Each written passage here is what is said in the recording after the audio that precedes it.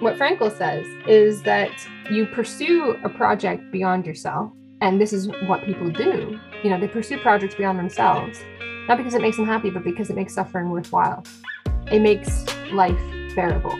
Whereas if your whole goal is happiness, you can't but be disappointed. You can't but be miserable. So the point of what you're doing is the thing beyond yourself. Because you have a project that has meaning and value, it allows you to endure things. Like journalists don't go on hunger strikes in countries with dictatorships because it's going to make them happy. They do it even though they know they may die, because it matters. And I think that's part of what's missing. There isn't any kind of larger project beyond the self that gives your life meaning and that makes suffering worthwhile. And that's a very hard thing to live with.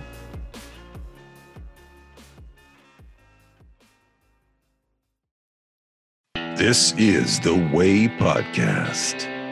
The militias needed to have a heads up that I was coming. I personally think that, like in chess. So that's how deep the addiction goes. I've been incarcerated most of my life. Having a conversation with Or they've been given no option, either join or die. Snipers, and it was a military. J. Cole came and hung out most of the choir session. I'm standing at the studio blast looking out into the studio. If you want to know more about The Way Podcast, go to podcasttheway.com.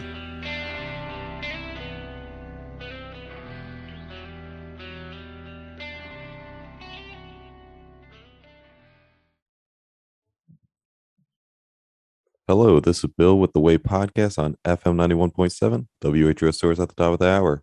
Today's episode, I'm going to be sitting down with Dr. Ashley Frawler, a researcher, senior lecturer, criminology, sociology, and social policy educator who has done numbers of research, written a book. Some of her research includes mindfulness and the psychological imagination, the value in exercise for pluralizing economics instruction, medicalization of social problems, not very nice, deviance, stigma, and nutritional guidelines related to healthy weight and obesity, unhappy news, process, rhetoric, and context in the making of the happiness problem, and happiness research, a review of critiques. And lastly, her book, Samoics of Happiness. So we'll be talking about that today. So without further ado, I'll play the episode.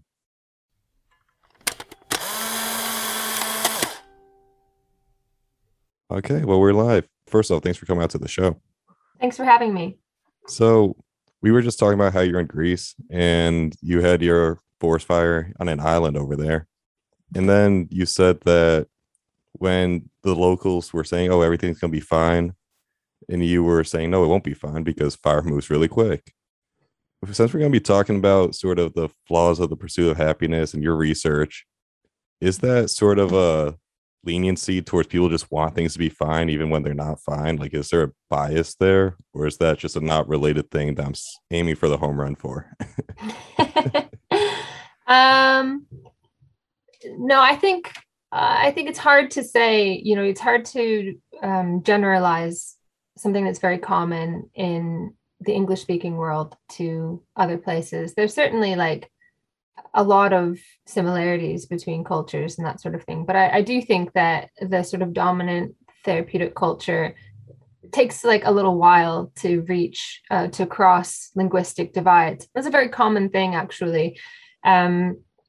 You'll see like a moral panic will spread all across the world, but it'll spread all across the English speaking world first. And then like 10, 15 years later, you'll see it pop up somewhere else, in Italy or something like that. There's a lag before a particular cultural phenomenon makes its way somewhere to another place. But in terms of people wanting things to be fine, no, I mean, they were right in the end. Things were fine. It was a close call. I think, people have been living in that, this is where my husband is from, Evia, and people have been living on that island for a long time. And they had seen forest fires, although not for a very, very long time, several decades before. And they were fairly confident that they wouldn't burn, their particular village. And they were right. But I was sitting, what concerned me was like, is it that they know the island better than I do, which they of course do, or is it that they don't realize just how quickly fire spreads? And I do think sometimes my husband has this kind of perilous optimism. I'm always like expecting the worst. I'm like, that cliche, or like, oh, I'm not a pessimist, I'm a realist, right? And if something good happens, well, I'm pleasantly surprised. Whereas my husband never thinks that something terrible is going to happen. And I just think part of that is that he didn't grow up in a culture that preaches endless awareness of every single social issue. He didn't grow up like on the internet.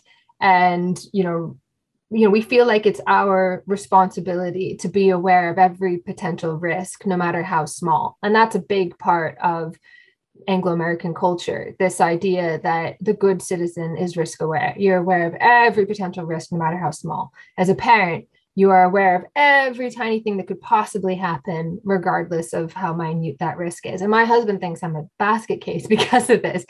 Because I'll say, like, I remember reading some awful story, as you do, and I was like terrified of this thing happening. And my husband was looking at me. He's like, "This is like 1 in 3 billion people. Why are you worried about this?"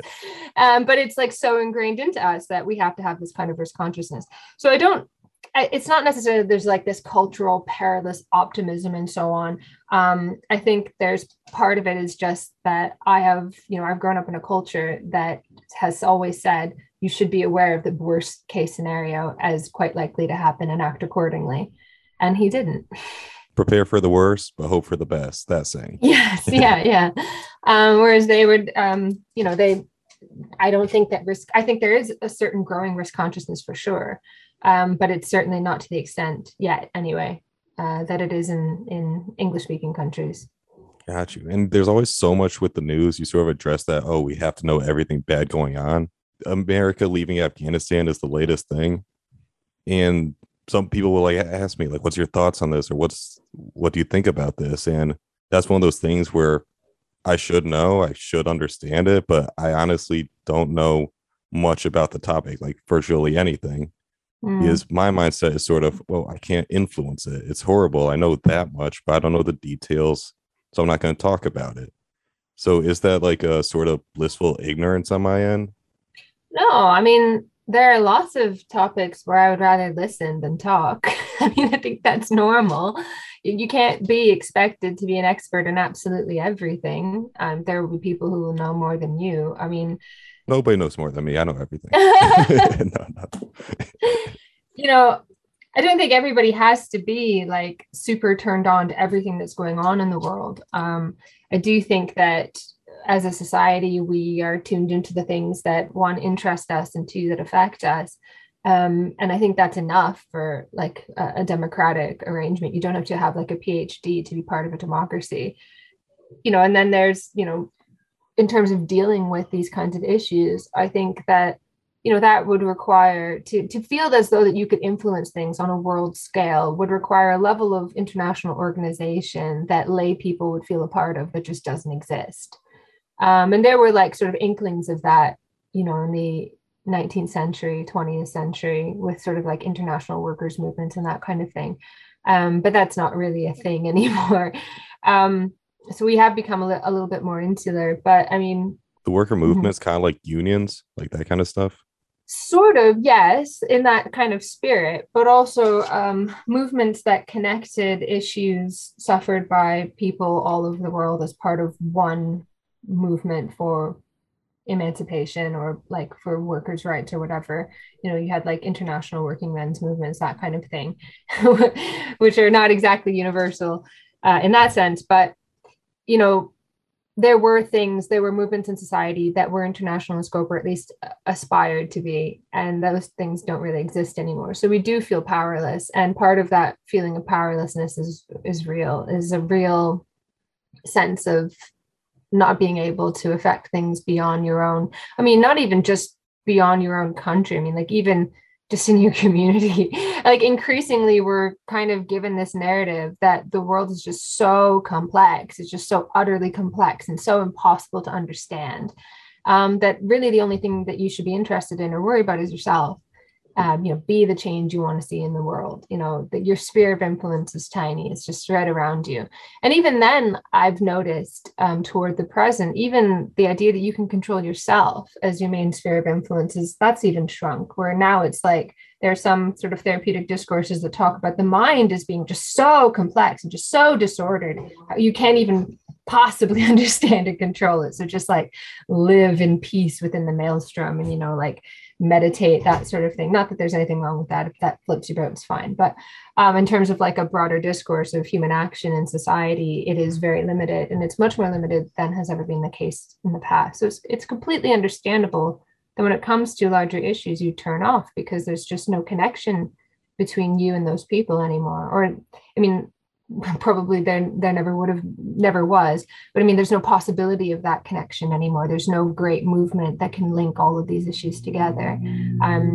Maybe one day there will be, but at the moment there isn't. Does that sort of, I saw your research covered Buddhism for one part, but that also makes me think of like Taoism or Stoicism, where it's like, oh, just go with the flow or just focus on yourself. Did you cover philosophies and like how that impacts that worldly view? So my research doesn't look at Buddhism, mindfulness movement. So no, that's all right. But what I'm interested in is how these things become public discourses around social problems. So there's a very specific kind of focus that I take. So I don't kind of launch into a critique of any one philosophy. I mean, people do that, and that's quite fruitful, but that's not what I do. What I'm interested in is the particular kind of claims and beliefs and practices that are kind of plucked out of sometimes many different philosophies and kind of amalgamated together into this kind of semi-coherent narrative about social problems and how they're to be solved. And so what I was interested in was how mindfulness came to be bound up with the language and rhetoric of a widening array of social issues.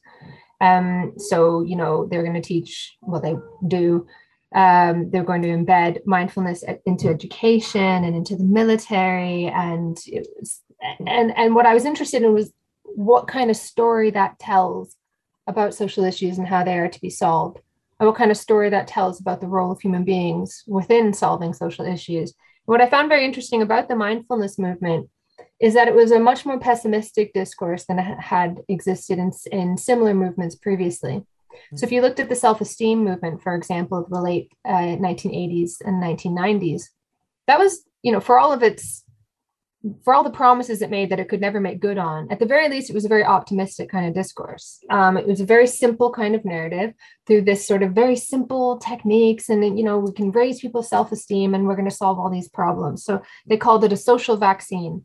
We could raise people's self-esteem when they're young, then they're not going to go on to have, teenage pregnancies, and they're not going to commit crimes, and they're not going to do this and that, and they're going to achieve better at schools, all sorts of things that were going to happen.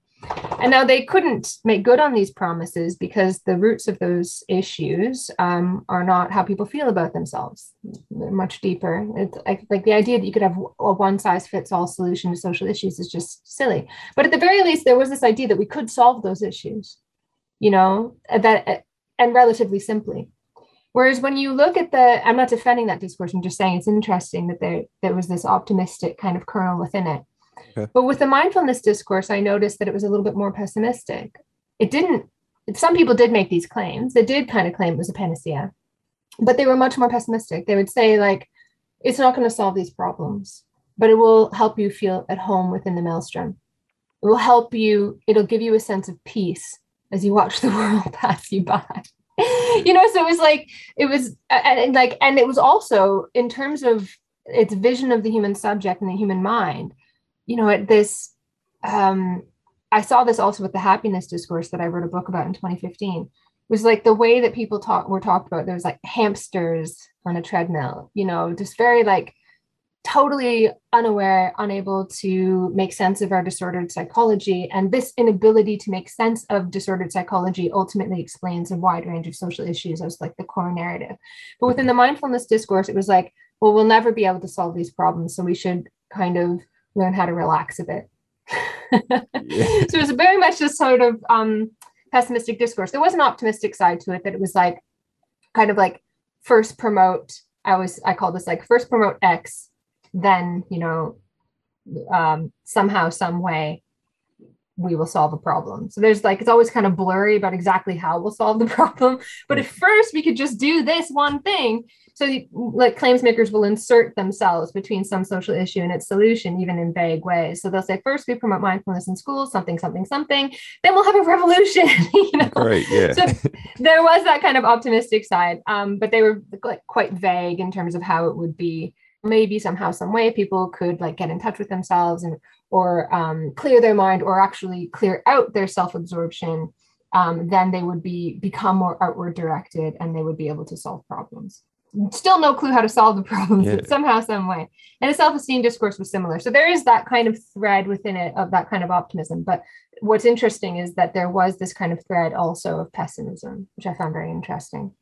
You didn't dive into the philosophy part, but I'm going to say the stoicism again anyway, because that makes me think of stoicism, where like you apply for a job, it's out of your control, so don't stress about getting the job. Like, don't stress about what you can't control. But that doesn't do anything. It's just, oh, your life's in a rut, or you say somebody's in a bad situation, whatever. Oh, don't worry about it. Well, thanks, man. Thanks for telling me not to worry about it. Now my problem went away. It's like, no, it doesn't get to that root of the problem. No, because there's this sense, this sort of cultural sense being communicated through these stories that we can't really deal with those problems. And in that way, it kind of narrates something real.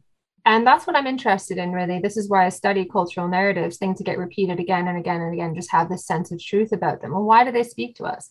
And I think what we do, and I hesitate to say we, because it's not really like everyday people that are, laymen that are, or lay people that are narrating these discourses. It's mainly like middle class people who have an interest in the area. But what they do is they narrate a sense of powerlessness that I think is real. I mean, people really do feel powerless to change things. People really do feel like, look at the 20th century, like the defining moment of the 20th century, like the Holocaust, gulags, World War II, USSR, Stalinism. It's like, oh my God, look what happens when human beings put their hands on history. So it's like, of course you would step back and feel this sense of powerlessness. But what I call this kind of like idea of taking these past philosophies and bringing them to the present, I call this presentist romanticism in my work.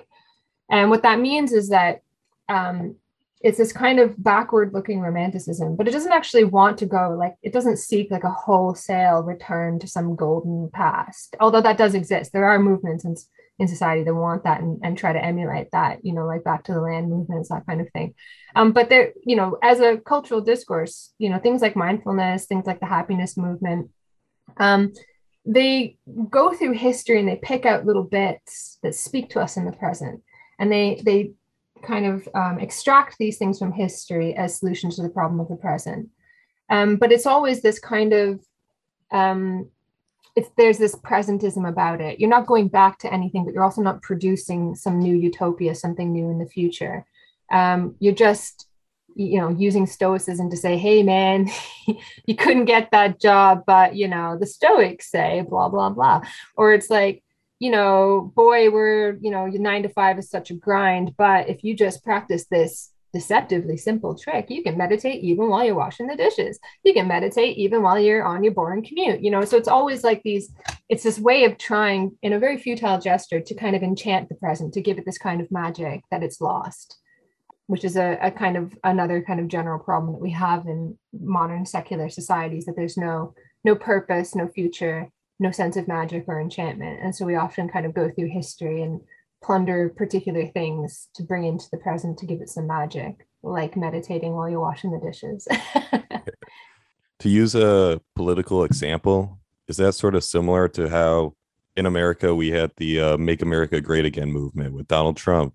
And the reason that was so profound, I heard, is because when we look back, we tend to look at the good things in the past. We sort of, because I guess it kind of makes sense, but we look at what's good. And that's why that movement gained the power it did, was because we glorified the past, even though it might be just as bad or even worse.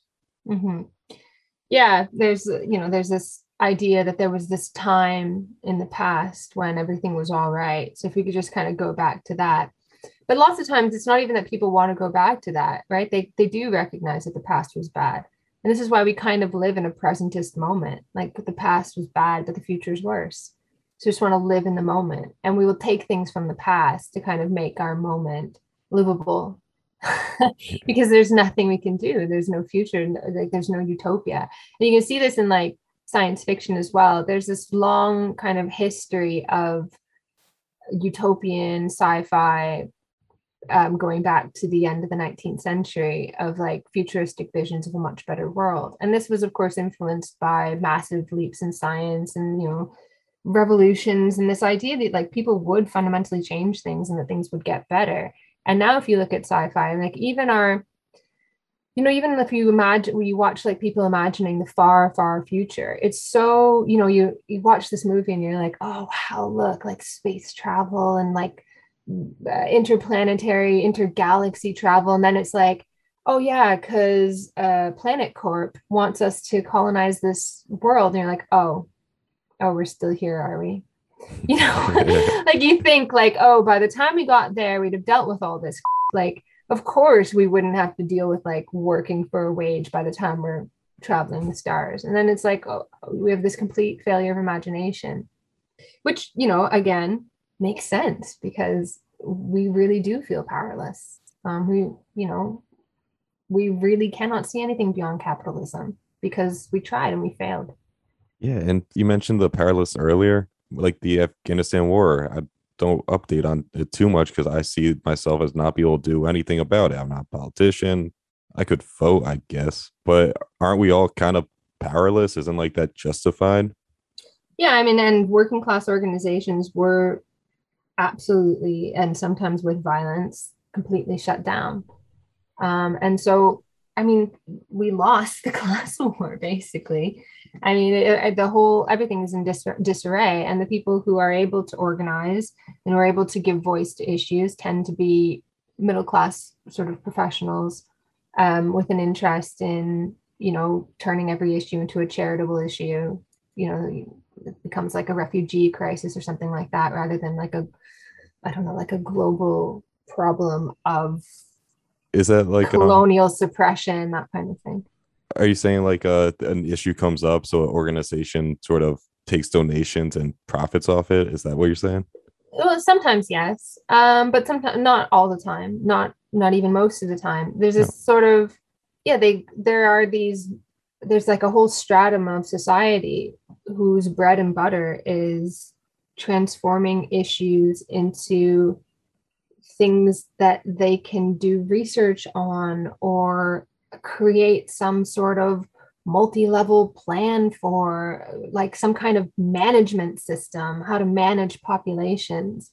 And that's what they do. So if something comes up and it becomes their way of like managing the population. So managing the fallout from war, you know, send a whole bunch of psychologists. And it's like a big sort of area of research now in like the field of global therapeutic cultures is looking at, well, not now, it's been an area of research for like 20 years, but looking at the way conflict gets transformed into a series of psychological problems amenable to psychological solutions. So, you know, development theory becomes all about how to go in and change the subjectivity of populations. And so you have all these groups that write up all these wonderful documents about how lack of well-being is a barrier to development in X country, and trauma from previous wars is the reason why we have more wars, so we can go in and do X, Y, Z. You know, and that's just like a tiny little part of it. That's the part that I deal with. But that's like the main thrust of any kind of organization that exists, and they're very small and relatively ineffectual, although lots of them do really good work. So there are lots of these organizations that will bring like vitamins and stuff like that. But in terms of like large scale global movements, there really isn't anything. And that to the extent that there is something, it tends to be this sort of like these projects in dealing with tiny little issues as they come up. And that's fine because it gets them to their next funding year. And they just eke out this, you know, this is what happened, right? Working class organizations, large scale social movements, the working class movement, communist movement, socialist movements, they were utterly destroyed. And you saw basically politics get decimated into all of these tiny little single issue campaigns. So, one person might, I'm for the whales and I want to stop the war and I'm for ecology and I'm for this and I'm for that. And there's 100 million different organizations that deal with all these tiny little things. And that's fine for them. It gives them a reason for being. It gives the people who are in that organization a sense of meaning and purpose. A lot of what they do is really important, but there isn't any longer any kind of meta narrative that joins us all together, any kind of like overarching story and movement that pulls it all together and tries to create, like a fundamentally better future. It's just like putting out fires. And there's lots of people there's lots of jobs in that. That's it, really. Yeah, I was talking with Professor Nutt.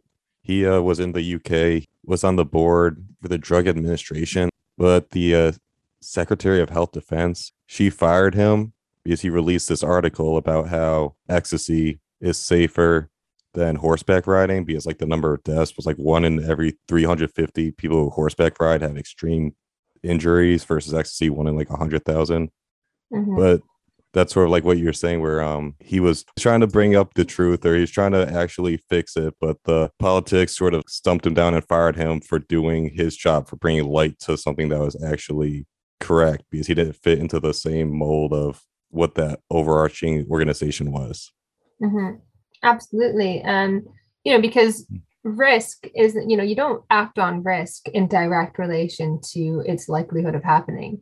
Fear is obviously a social phenomenon, and the things that we fear are a cultural phenomenon. Things that we fear are very specific to particular cultures, and also to certain organizations surrounding particular issues. So people don't really worry that much about earthquakes in California, because there isn't really like an organization that is waiting in the wings, constantly looking for an opportunity to, ride the wave of something that happens somewhere to bring attention to an issue.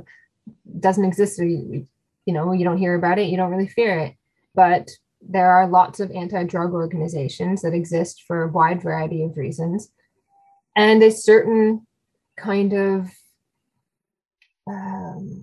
allure or cultural kind of ethos develops around, or like a halo develops around drugs, that's influenced by certain groups' morality and certain ideas that we have, broader ideas within the culture about, a certain suspicion of enjoyment, especially.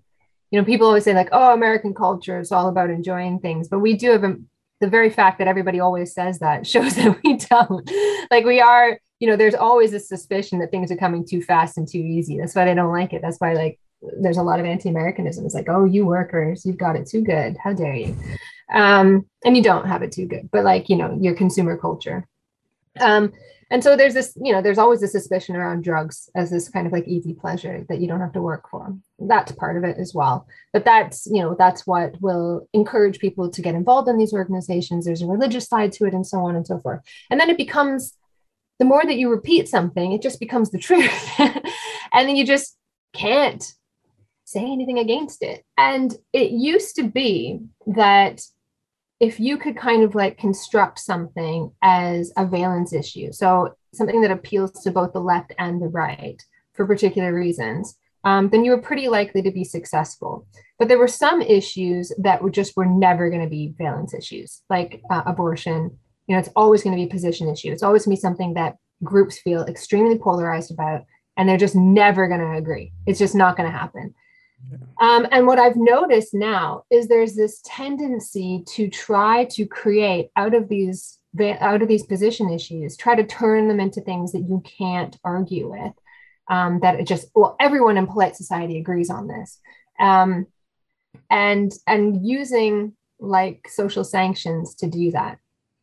And I noticed this. I remember, and I noticed like young people doing this as well. I remember like one of my young cousins on like social media was like, well, when your speech interferes with the autonomy of my body, she's talking about like anti-abortion campaigns. Yeah. When your speech interferes with the autonomy of my body, that's where free speech ends. And I was like, oh, that's so clever. That's so clever. You're trying to make it so that opposition to abortion becomes something you can sweep aside, that you can't even say. You're not allowed to oppose it at all. So then abortion becomes a valence issue. It didn't work, obviously. Is it something that people feel very, very strongly about? You're just not going to be able to suppress that, no matter how hard you try to like kick people out of positions of power or off social media or whatever. But you can see that people are trying to do that, because what happens with these issues that people don't agree on is you come to a stalemate. And so people are now, with social media and so on, they're finding ways around that by ostracizing particular opinions and so on. So this is what happens, is that people will do that to try to say, no, actually, there is no other position, because we're going to put that position outside of society. So it's sort of, you take a factual statement and then you try to say, well, if A equals B, then B equals C, and C equals D. So my point is proven. It's set in fact. You can't argue with it. Mm-hmm. I want to bring it back. You're a opponent, if I'm correct, of like the pursuit of happiness, where you believe that's flawed, or you even mentioned it earlier, mindfulness, or what's the other one? Self-esteem movement, 1980s. Mm-hmm. Like all these movements keep coming up where focus on this and you'll be happy, or focus on this and your life will be better off. What in particular makes you sort of against that? Well, in general, I'm not an opponent of the pursuit of happiness. I mean, I don't really care what people do in their individual lives, like whatever floats your boat. It's not really, but I do think, just at a personal kind of level, that excessive self-attention is not good for anyone. And I think that part of what bothers me and why I don't like these movements is because they encourage, as a matter of fact, and as though it's like scientifically proven as the right way to live, excessive self-attention, that you should be monitoring your internal life all the time. But when you do that, you're always going to find problems. And that's the point. That's the whole point. You become a suitable case for treatment, because you're constantly enjoined to be thinking about your feelings, to be finding flaws. And if the goal of life is well-being, that is quite different than how most people have lived their lives historically. So Christopher Lasch says, and lots of people are reading this at the moment, there's like a Lasch renaissance at the moment, but in his book, Culture of Narcissism, he says, most people throughout history didn't live as though they had one life to live. They lived as though they were living their parents' lives and their children's lives. And so they had this sense of belonging to historical time. But if you have an anchor, so their anchor for truth was in the past, but also in the future beyond themselves. And that's how most people lived. Their sense of meaning and purpose was always beyond themselves. Chantal Delsol in her book, Icarus Fallen, says most people lived as though they were signs. You were a signifier of a signified beyond yourself, in heaven or whatever, some sort of transcendental truth beyond yourself. But now we're encouraged, because all that's gone. We live in secular societies. Yes, some people do have religion, but it's more of a personal thing. Lots of people have religion, but it's more of a personal thing. It's not like a guiding force in politics or something like that. Maybe, I know that people would say, well, wait, in the United States. But I mean, I don't know. Yes, there are a lot of people who try to use religion, but it tends to be like a post facto justification for something else. But anyways, for the most part, we live in secular societies. And so we don't have this anchor for truth beyond ourselves. And we're increasingly encouraged to think that the anchor for truth and meaning is inside the self, right? So what's the purpose of anything? Well, does it make you happy? What's the purpose of life? A pursuit of happiness, like as an actual kind of thing within yourself, because that's different than what was in the Declaration of Independence. The pursuit of happiness signified an openness. It wasn't like, and we will be able to send out a survey after 20 years, and we'll find that people rate themselves a 7, but now they've come to the United States, they rate themselves a 9. There's this thing inside their brain that we can measure that has increased because of the pursuit of happiness. No, it was like, it signified the fact that when you left Europe and all of the feudal arrangements and so on, you came here, you would be free to do whatever you wanted for the first time in really history. That's what it signified. It signified an openness. But now it signifies a very particular thing, a mental process inside you. And when your whole anchor for meaning and truth and purpose is inside your own head and in your own body, you're only ever going to find it wanting. Because you can't be happy all the time. You can't have an unending sense of well-being. And also what happened too, because a lot of this is part of a humongous industry.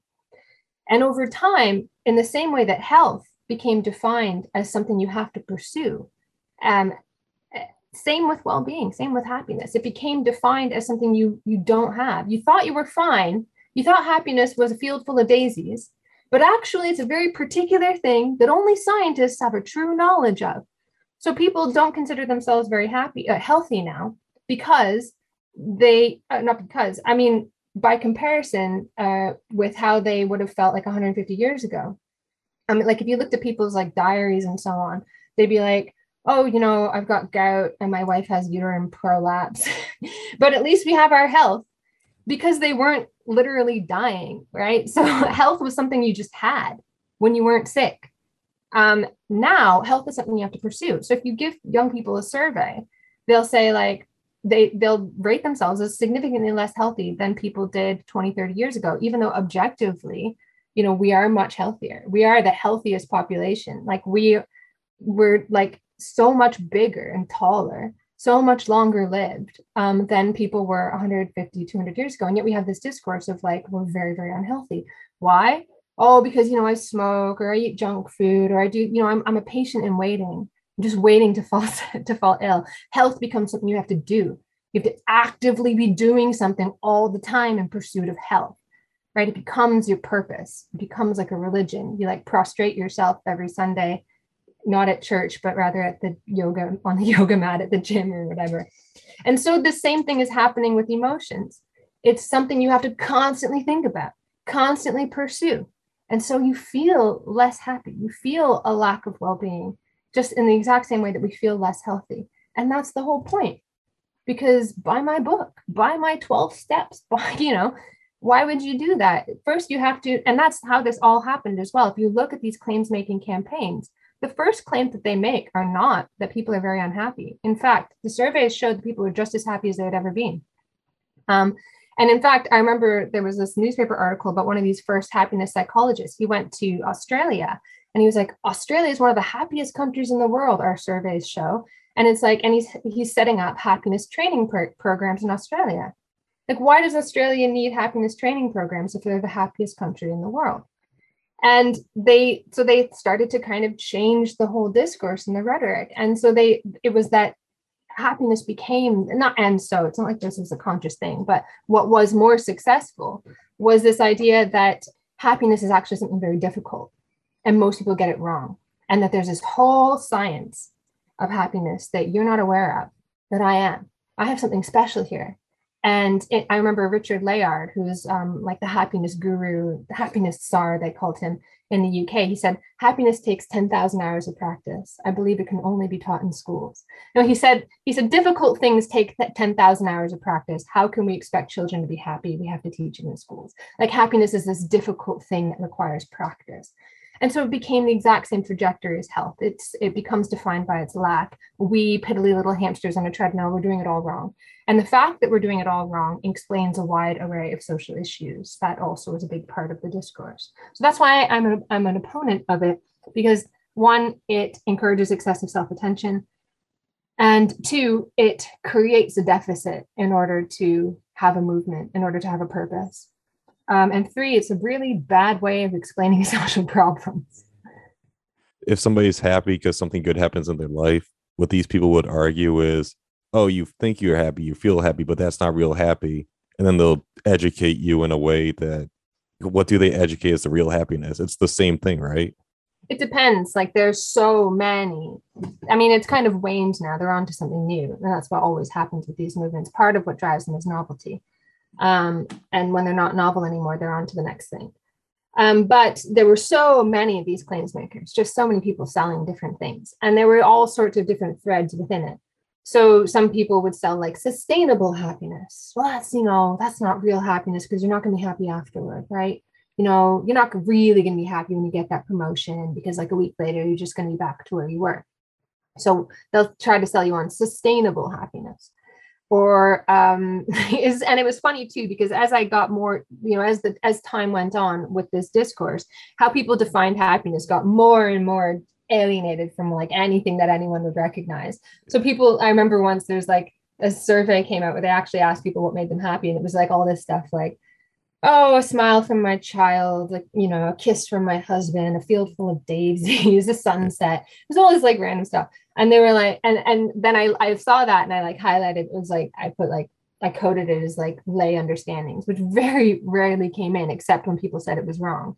And then I compared it to like the experts, and it was like, happiness is sustainable. Happiness is pro-social spending. Happiness is like all these, whatever it was that whatever axe someone had to grind, because it was such a big discourse at the time, they would try to connect it somehow with happiness.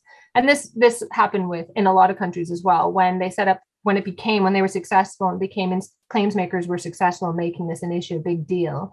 Then policymakers, they would say, oh, we're going to have like well-being economies. So this is a thing in Australia, for example.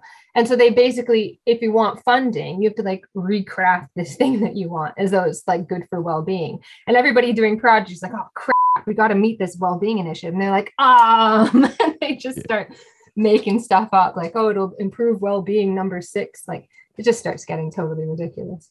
Wow. In the long-term happiness cell, like you said earlier, if you're always happy, is that sort of quotations meaning of life? Who says that's the thing? You want to have the ups and downs, you want to experience the emotions, but when the happiness definition gets so complex, like you said, what would you say is the definition of happiness? Like, what is the defined term happiness? Well, you can't. It's impossible. It's a floating signifier. It's used to vaguely motion to the good, and only in the last 3 decades really have people tried to pin it down. They don't like this idea that it could float, that it could mean whatever you want it to mean, because it has to be an expert discourse, right? So then they'll try to define it. But what's interesting too is that for all the attempts to pin down happiness as an expert discourse and give it some kind of psychological meaning and give it a very precise definition, right? Because if you can't define something, it's not really scientific. And so they'll try to define it. But in public discourses, they still let it float. And I find that very interesting. So they'll talk about like, oh, we should have happiness policy. We should, have the politics of happiness. And what's policy if it doesn't make people happy? And like, what's that supposed to mean? It's supposed to mean whatever you want it to mean, whatever you think it means. It's the audience is supposed to connect with it at a visceral level. And they do this because they can't connect with audiences in any way anymore. Like policymakers can't talk to you as communists. They can't talk to you as libertarians. They can't talk to you as Muslims or Christians or whatever. We live in highly pluralistic societies. And so they can't count even on their own voter base having anything in common. And so they'll increasingly use this language of psychology and the body and health. And that's something that's going to connect with people at a biological level. So they would do that. They use these words because it connects to people. But then like behind the scenes, they have like a very specific definition. And so you could see this like in the World Bank's use of the happiness discourse in the late 1990s and early 2000s. They produced this series of reports where they would like go out and they were like, oh, well, we want to find out like what is well-being, what is happiness to the poor people in the world. And of course, it was like really, people had like really low expectations because they were really, really poor. And they were like, yeah, the voices of the poor are crying out for well-being over money. First of all, they never asked people whether or not they wanted more well-being than money. A lot of the problems that the people did talk about could definitely be solved by money and not well-being. But also well-being was one of 4 predetermined areas of inquiry. They had already decided on that agenda. They had already decided what it meant. And they just went out to seek like this bottom-up kind of justification for it post facto. And this is a really, really common thing. So the definition doesn't really matter. It gets filled with whatever contents. And that's why it's so powerful, because it's so open. It can be filled with whatever contents people want it to be filled with. Because, that's what it has always meant. Before it became politicized, before the word happiness became politicized, it was used in that kind of perfunctory way. It was a rhetorical signifier of what is good, and what is good is whatever you understand to be good. So for example, in an early article that I looked at a newspaper, it says my study that I published in 2015, my book, looked at like happiness discourses across newspapers and public discourses for the last century. And I remember there was one article from like, I can't remember if it was the 1920s or something like that, where they were like, oh, an investment in pensions, must have been in the 30s. An investment in pensions would be an investment in public happiness. And they didn't literally mean like, we will have pensions and therefore everyone will go up 2 points on a happiness survey. it just signified that it would be good. And then it became something very particular much later on. But the part of the reason why it became so powerful was that it had that kind of openness. It speaks to people, it signifies what matters, it enchants the present, like, oh, what's all this money for? Let's not focus on GDP. What does that even mean? You don't know what that means. Let's focus on your happiness and your family. People are like, okay, yeah, that sounds all right. And also, like, who's going to argue with that? Like, oh no, people should be depressed. No, government should make people miserable. Like, once you construct the discourse, once you say this is what we should be talking about, then it forces everyone to have that conversation. So like and I'll give you an example of this. I remember I did this show on BBC called The Big Questions, and it was on happiness, and there was this policymaker in the front row with me. And somebody in the audience puts up her hand. She says, yeah, you can talk about happiness all you want, but we in the Welsh Valleys, we don't have jobs. And you can see this on YouTube, so you'll see that maybe I'm misquoting, but this was like the general gist of it. And the policymaker on the panel did this like hand wave, and she was like, oh, that's so important, blah, blah, blah. But what you're really talking about is like, what we really need to talk about is the mental health of people. And what you're really talking about is like the, not having a job that's so bad for your well-being. And, through this sort of hand waving, we ended up having this conversation about well-being. But that woman wanted people to have jobs. That's what she wanted. And we wound up having a conversation about the philosophy of happiness, because policymakers haven't got a flipping clue how to build infrastructure, how to figure out a way to get jobs back in the country, how to act. Like, people talk about like, oh, we shouldn't focus so much on economic growth, as though policymakers are like, oh, here's this economic growth lever. We'll just have some more economic growth. We'll just have some prosperity. No, pro-growth policies, like policies explicitly attempting to bring growth, have often failed miserably. Like, we're pretty crappy at controlling the economy. If we could just control the economy at will, we wouldn't have mass unemployment periodically, right? And so there's an interest also in kind of deflecting the conversation onto this word. And then, we all have this conversation about happiness, and it makes it very difficult to argue with, because it's like, oh, we're going to talk about happiness or sadness or depression or feelings, rather than jobs, economic growth, direction of the country, the deep systemic issues that we have. It's like, no, leave that to the technocrats. You worry about yourself. You worry about your feelings. So it's kind of like talking about the result, what we want versus what actually will lead us to that result. In this case, I guess happiness or good of the world. We need to be talking about what leads to that, like the jobs, the infrastructure, addressing important issues. Well, yeah, but I don't even think that the goal necessarily is happiness, because this is something that Durkheim said as well, that people often misquote Durkheim on this. But he says, it's not happiness that causes people to enter into like large scale projects, because people often die like before they see their fruition. Sometimes big changes take several generations to happen.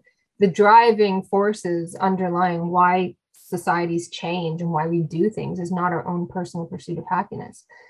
There are all sorts of different reasons why people do things. And in fact, and this is one of, I think another book that's going through a renaissance at the moment is Viktor Frankl's Man's Search for Meaning, possibly because it's, it really influenced Jordan Peterson. But it's a really good book. It's a really good book. And what Frankl says is that you pursue a project beyond yourself, not because it will make you happy. And this is what people do. They pursue projects beyond themselves, not because it makes them happy, but because it makes suffering worthwhile. It makes life bearable. Whereas if your whole goal is happiness, you can't but be disappointed. You can't but be miserable. So the point of what you're doing is the thing beyond yourself, because you have a project that has meaning and value. It allows you to endure things. Like, people don't go on, journalists don't go on hunger strikes in countries with dictatorships because it's going to make them happy. They do it even though they know they may die, because it matters. And I think that's part of what's missing. There isn't any kind of larger project beyond the self that gives your life meaning and that makes suffering worthwhile. And that's a very hard thing to live with. Wow. That's going to be the trailer for the episode. Yeah. I want to address two things, but I guess first off, the other country, you said like well-being was predetermined to be their issue, which overlaps into the second thing I want to say. But is that the argument of money doesn't buy happiness that people push forward. Like, oh, you don't need money because it doesn't buy happiness. You can be happy without money. Is that the way of sort of like quotation marks controlling a population, even though most people would be better off pursuing money? Can well imagine the capitalists coming out on the picket line like, wow, money doesn't make you happy. And you're like, yeah, back in there, buddy. Like, sorry, I'll decide that. I'll decide. So you can see how it's, we have this idea since probably the New Left in the 20th century that the main problem with capitalism is that it gives us too much, which is frankly ridiculous. The main problem with capitalism is that, this idea of like expanding and generalizing wealth is pretty new, right? The main, you don't go out on the picket line demanding your employer to pay you less, right? You want more of the social product that you create, more of the freedom that they enjoy, that the capitalist enjoys on your back, right? They can work if they want to, but they don't have to. We want that too. I want that too, because I make it with my work and my labor. I want that freedom to decide. And that's what wealth gives us. We are immensely freer today because we don't have to toil most of our lives to recreate our means of subsistence, our living. And that's one of the great sort of progresses of capitalism, is that through this kind of alienation, that is for this separation of human beings from the products of their labor, while that's quite bad, at the same time, it also frees us from a lot of toil, right? So Marx says in the Grundrisse that this alienation of subject from object, the alienation of the person from the thing that they create, is a necessary step that capitalism produced in order for those things to come back together in a higher form. And we see this all the time now, right? Like music. To make music, you used to have to go to like a recording studio and so on, and it was controlled by these big record companies. It still is. But you have people like in their bedrooms with a Mac, like creating music with like they just think it and they create it. So subject and object come back together sometimes in very small forms. We see these inklings of it. Yeah. And I think that this idea of like, you shouldn't want more, you shouldn't want objects, you should find peace and happiness within yourself, is this sort of very backward looking, romantic, conservative argument against the destructive, powerful, progressive force of capitalism. So capitalism creates enormous wealth, but it also destroys enormous amounts of wealth. And that's a little bit in the Communist Manifesto that everybody kind of ignores. That, Marx says the capitalist is like the sorcerer who's unable to control the powers that he's, conjured up from the netherworld. This, he creates this enormous wealth, but then this becomes the motor of his own destruction. And so it's quite obvious then that you would want to downplay that you would want to say like, no, it's wrong to want to have more. And also just at a very basic level, I don't have to go like high level theory or anything like that. Yeah. For a capitalist, you don't want your workers to be acquisitive, right? You want your workers to be happy with as little as you'll give them. You want the workers in other countries to be profligate, to spend their money. But you want your working class to be ascetic. You want them to be happy with bread and water. So it makes perfect sense to preach a gospel preach the gospel that money doesn't buy happiness, because demanding more is the volatile, progressive force that the working class brings to capitalism. We demand our peace. We demand more of the social labor, the social product that we create. And of course, this then drives the capitalist to replace us with machines. And then we fight again and so on. And eventually, we won't have to work so much in order to get the fruits of our labor. Now, how we get to that wonderful future, I have no idea. I do know that it's being created every day, though. So this whole idea of like not wanting more is a very, very conservative kind of discourse. And I think the most progressive discourse are those who refuse to accept less. And if you ever want a much better defense of this than I've just given, go ahead and read Oscar Wilde's The Soul of Man Under Socialism. It's a wonderful essay, but he says, the poor are to be pitied, but they're not to be admired. The best among them refuse to accept their position, that we should, you should want more. And he says that the great thing about socialism is that it would free us from having to live for other people. Because we do now, that's what we do, right? We live for other people. You live for somebody else's enjoyment. You live for someone else's consumption. You live for the capitalists. You work a little bit of the time to reproduce your wages, and then you work a little bit of the time so Paris Hilton can go have a party on a yacht. I want to have a party on a yacht. Thank you. We produce that wealth. It's ours. You demand more because you built it. And sorry, I'm going on and on forever, but just one more little anecdote. Yeah. In Wage, Labor, and Capital, which is meant to be a kind of very accessible introduction, Marx writes in the introduction, we will not presuppose even the most elementary understanding of political economy. We want to be understood by the workers. And I think that's a really important thing as well, to be able to write for and speak to like working class people, everyday people with desires and wants and so on. But anyways, he says, he gives this kind of anecdote where he says, or this like story, says, a house may be large or small, but as long as the surrounding houses are likewise small, it satisfies all requirements for a residence. But let there arise next to the house a castle, and the little house shrinks to a hut. And people say, oh, yes, of course. Aren't we so greedy and jealous of our neighbors? Naughty us. Isn't it amazing that we can imagine Karl Marx telling us not to envy the possessions of the capitalist class? Not at all. He says, why should we be happy with the crumbs that fall to us from the rich man's table?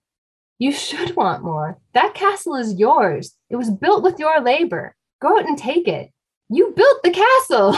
Why shouldn't you want it? It reminds me of an image I've seen where like a bunch of people are holding up this heavy gold slab, and then there's like a king just sitting on top of it. So it's like the people supporting the person who's just enjoying it while everyone's working. That person reaps the benefits. Yeah, and our kind of ideology of capitalism now would look at those people underneath that big gold slab like, oh, isn't it so sad how envious they are of that king? That mindset versus, wait, no, we deserve better. Yeah, let's like chip away at this gold here, figure out what we can do with it. Wow. So as the economy goes up and the person's standards of living goes up, say someone's born in a bad or neutral area, and then by the time they're older, they're living comfortably and better off. So you could say they were born at a 5 for happiness, and then at the end of their life, they're at an 8. Then they have a child or children. Their 8 is that child's new average of 5. So even though that person is in a better situation, a better standard of living, they're not as happy as the person before. So is that a new issue that is arising with, say, society? No, I mean, that's just the way it is. Like, if you give me like a happiness, if I was alive in 1800 and you gave me a happiness survey, the point of that isn't like, oh, it's so sad. What's the point of all this progress? The point is that these stupid surveys don't tell you anything, because if you gave me a happiness survey in 1800, if I was alive then, I wouldn't be like, oh, well, I haven't got a car and I don't have electricity, so I'm a 7. In the same way that if you gave me a happiness survey now, I'm like, well, geez, I'm not starving and my husband's really cool, so I'm a 7. I don't think like, oh, well, I don't have a flying car and I was promised a jetpack and that never came to fruition, so I'm a 3. But you don't do that, right? You kind of look at your world and the level of development that is normal and natural to you, and you say, oh, well, I'm all right, I'm okay, thank God. Or if you're like starving and it sucks, and you're going to be like a 4 or a 3 or something like that. But the thing is that that's actually not affected that much by the level of development anyway, because there's this great study, terrible, but great illustration. This study of these happiness psychologists who went to Calcutta, and they purposely sought out the lowest of the low. They wanted slum dwellers, street sleepers, something like that, and prostitutes. And their main finding of this paper was they weren't as unhappy as you might expect. Now, this is the lowest of the low in the world. They weren't as unhappy as you might expect. So why do we have this cliche of poor people being unhappy? I mean, it is prejudiced and it is wrong. Why do we have this idea of poor people as being unhappy? And then if you go through the footnotes, it's just like a footnote. And it was like, oh, there was an anomaly where one question that we asked, they all answered the same, was, if you could go back in time and change anything about your life, would you change anything? And they all said, I would change everything. Oh. So people's capacity, their immense capacity for resilience, and their tendency to make the best of a bad situation is then used as a justification to keep them in that situation. And that's the same thing here. The fact that we adjust to our surroundings becomes justification to say, well, what's the point? It's wrong to want to have more. This is it. Enjoy it. Yeah. This is all there's ever going to be. And you can understand that because actually, I don't actually write that the economy is getting better. I mean, things are getting better, like objectively, our standard of living is getting better. But in terms of like the health of the economy, we have real problems.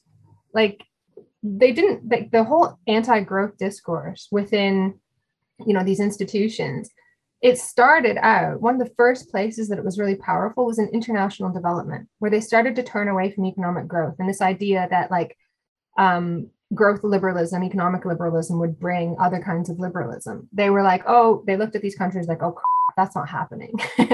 And so they turned away from growth liberalism, not because they were like, had this epiphany, like, oh, maybe we should pursue happiness instead. No, it wasn't happening. Like there were persistent issues, like that economic model just did not work, partially because these countries live in a subordinate relationship to other countries, and you build this infrastructure and it gets privatized. Anyways, so they started to turn away from this because it wasn't working. At the same time, like the capitalism is experiencing issues with growth. There's problems finding a productive investment. There's disincentive from productive investment and strong incentive to invest in like bubbles and things like that. Like, why would you take the risk of producing something that may not sell? Why not just give university graduates a ton of debt that they have to pay back, right? But of course, they have to pay it back by getting a job actually doing something in the world. And if nobody's investing in that, we got a problem. So there are these like really big problems within capitalism. It's not like the capitalism is just this wonderful dynamic force all the time. Otherwise, we'd never have crisis, right? And the fact that we like cannot control this and we've just totally run out of ideas, it makes sense to kind of direct people's attention away from that, to downplay the importance of growth, because capitalism is experiencing persistent problems with economic growth. It's experiencing persistent problems with the relative rate of profit. And I'm not saying like, obviously the absolute rate of profit is increasing, but the relative rate of profit, many people argue, is being on the long-term decline. And so I think that actually, I do think that, again, I think when these people were describing something, oh, maybe we should focus on happiness, I think they're sincere. But I think because they see capitalism is just natural, this is just the way things are, there's nothing else, it's not possible to have anything else. It makes sense then that you would say, well, if capitalism can't grow anymore, we better think about something else. We better have some other goal. But of course, if capitalism can't grow anymore, it's not like we're going to be like, la, la, la, harmony, steady state. No, capitalism not growing at a sufficient rate is what we call depression and crisis. It is not good for human beings. It's totally artificial. We've got plenty of stuff on this planet, plenty for everybody. So when people tell you that you can't have more, it's because capitalism can't give it to you. It's not because you really can't. And it's that demand to want to have more that will hopefully push us past this impasse that we have. Got you. I remember hearing a stat that in America, the economy is more unequal than the peak of the French Revolution. So to feed off that, but also it sounds like one of the major themes is capitalism is flawed.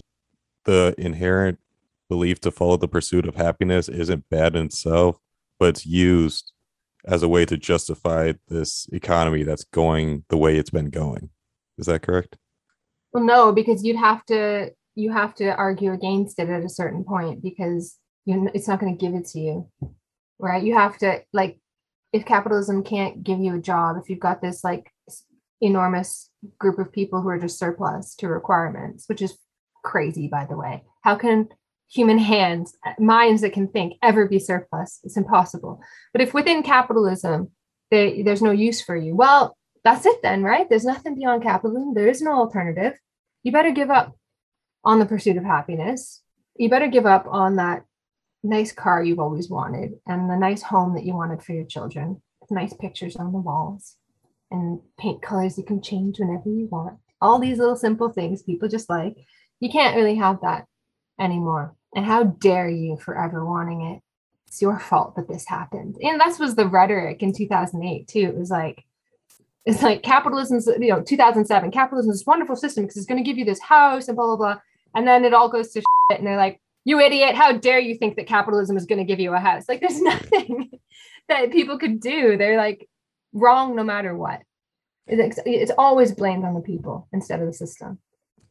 It's always our responsibility versus like greenwashing pops into my head with like recycling. Like, it's our fault. The climate change, different topic, but like, is the issue versus the real causes of the problem. Oh, absolutely. And this is a very specific thing.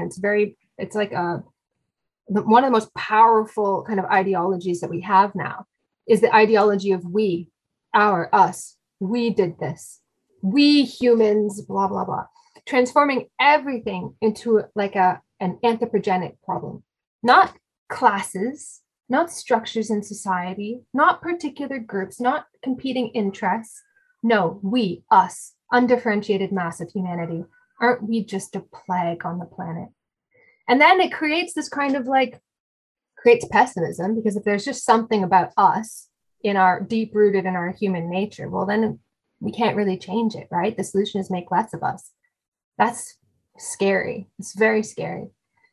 And second, it produces these kind of narrow and piecemeal attempts to deal with social problems by changing the nature of human beings, by changing human psychology.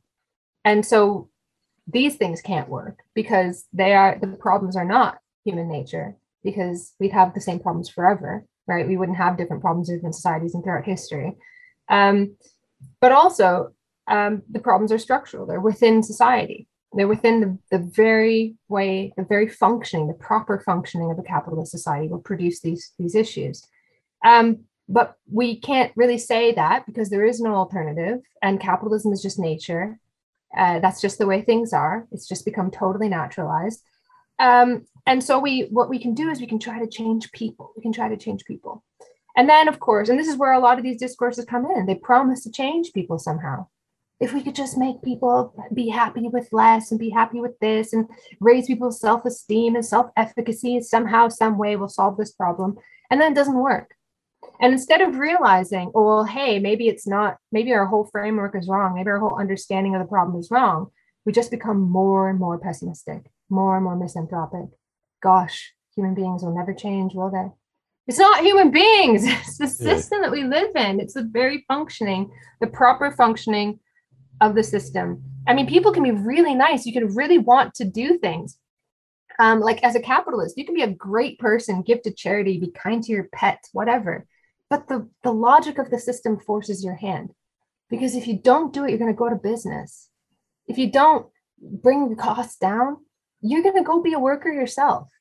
But it's the logic of the system that forces your hand. No matter how good and nice you are, no matter how much you meditate. And we have to reckon with that.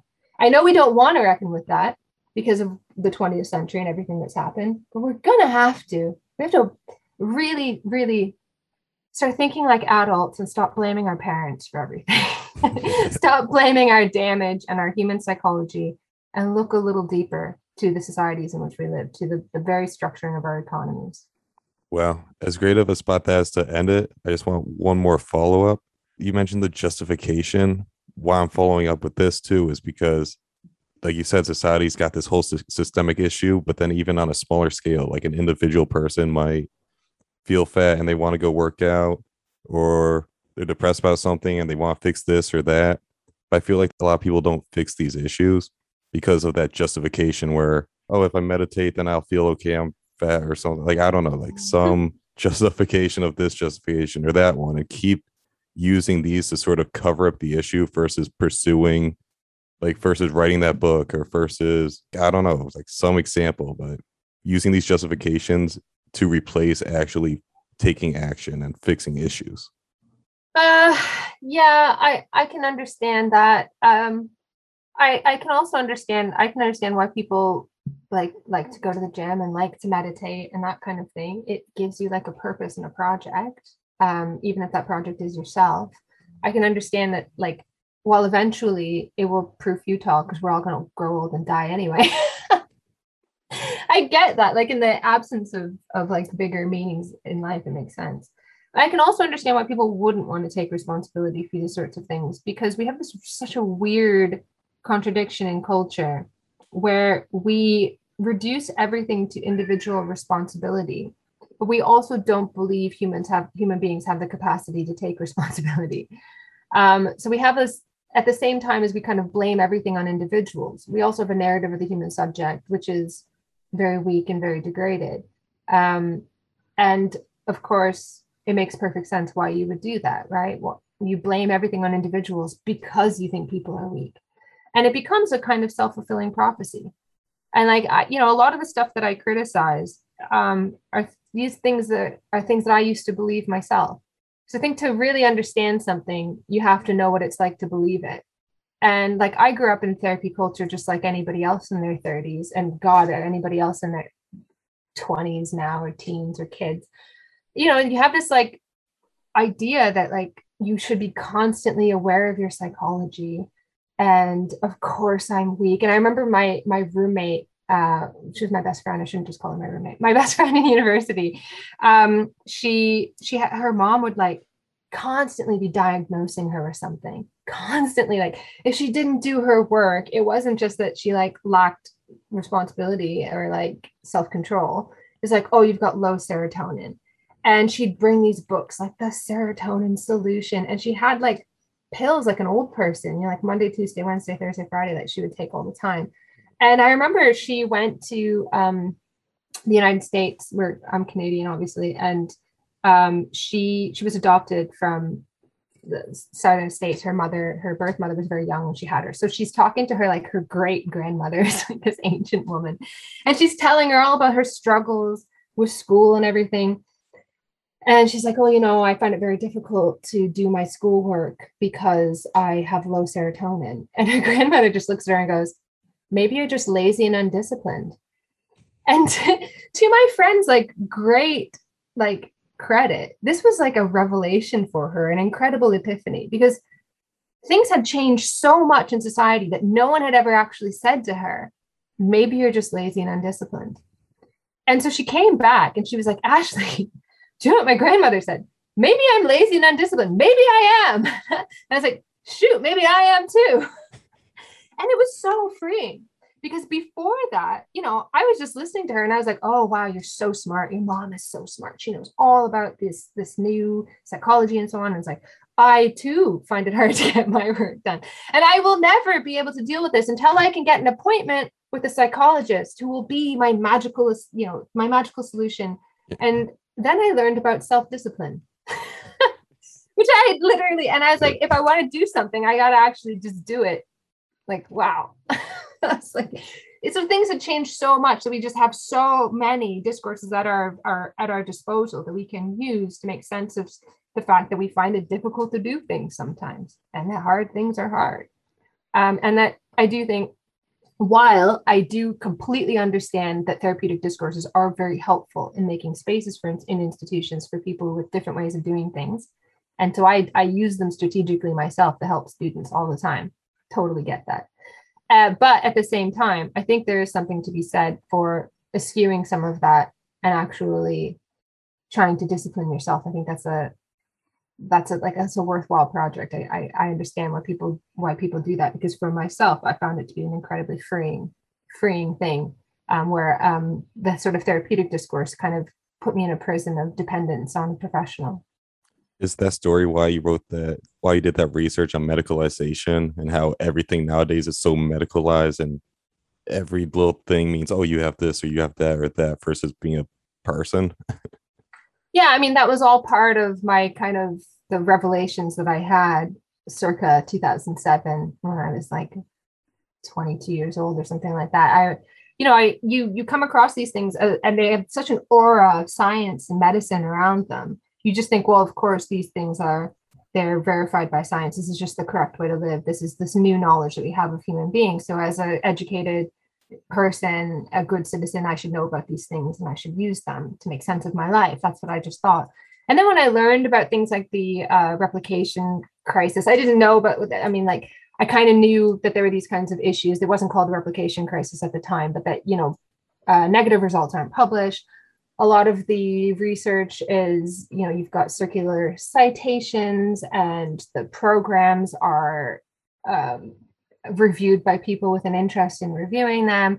It's a humongous amount of ideology. There's a big part of like social control involved, and also like the internalization of power through our sort of self. You control yourself through these discourses, right? It's no power in society is no longer like the policeman that beats you over the head. It's you, the policeman's inside your head. It's the kind of cliche, like reading Foucault and stuff like that. I was like shocked these things have a history, and that actually the science is more rhetorical than real. And I was pretty mad because I was like, man, I wasted a lot of my time obsessing about my own emotions, about myself, thinking I was supposed to do that as like a good person supposed to do, better yourself.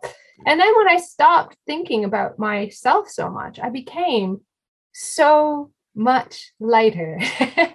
And, because I became then focused on a project beyond myself as well, which was pursuit of knowledge, to understand things. Now, if I ever become disappointed, it's when I come home and I'm like, fuck, I didn't learn anything new today.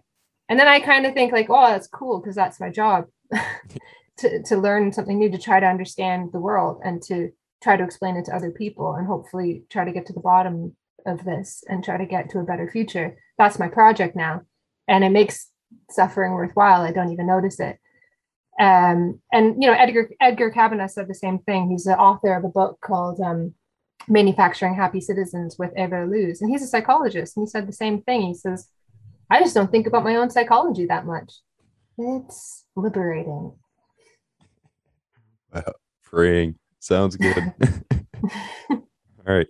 Is there any final message that you want to tell the audience?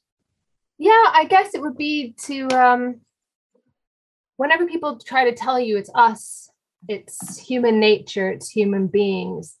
I mean, I would just think about the fact that human beings live in pretty extraordinarily different ways and have done so throughout history. There is something very specific to the way that our world is structured. And I would just encourage people to understand that. I would like to depoliticize psychology and repoliticize economics. You don't have to be an economist. Every worker is an economist. All we have to do is desire, want more, want a better world, and try to figure out how to get there. And stop with the people who will try to tell you, resist the people who try to tell you that that's impossible and that the only thing you can change is yourself. Because we can, through human reason, through our capacity to reason and understand, we can take the reins, we can take control of history. We're the only things that ever have. We're the only things that ever will. We have to face up to that and take responsibility for the future through reason and understanding. Sounds good. Well, perfect timing. Perfect timing. Well, Dr. Ashley Frawley, thanks for coming out to the show. Thank you so much for having me. All right, for everybody listening, this is The Way Podcast on FM 91.7, WHUS Stores at the top of the hour. Be sure to go to podcasttheway.com, follow on Spotify, give a 5-star on Apple Podcasts, all that stuff. Go to podcasttheway.com. As always, deuces. This has been The Way Podcast. If you want to know more about The Way Podcast, go to podcasttheway.com.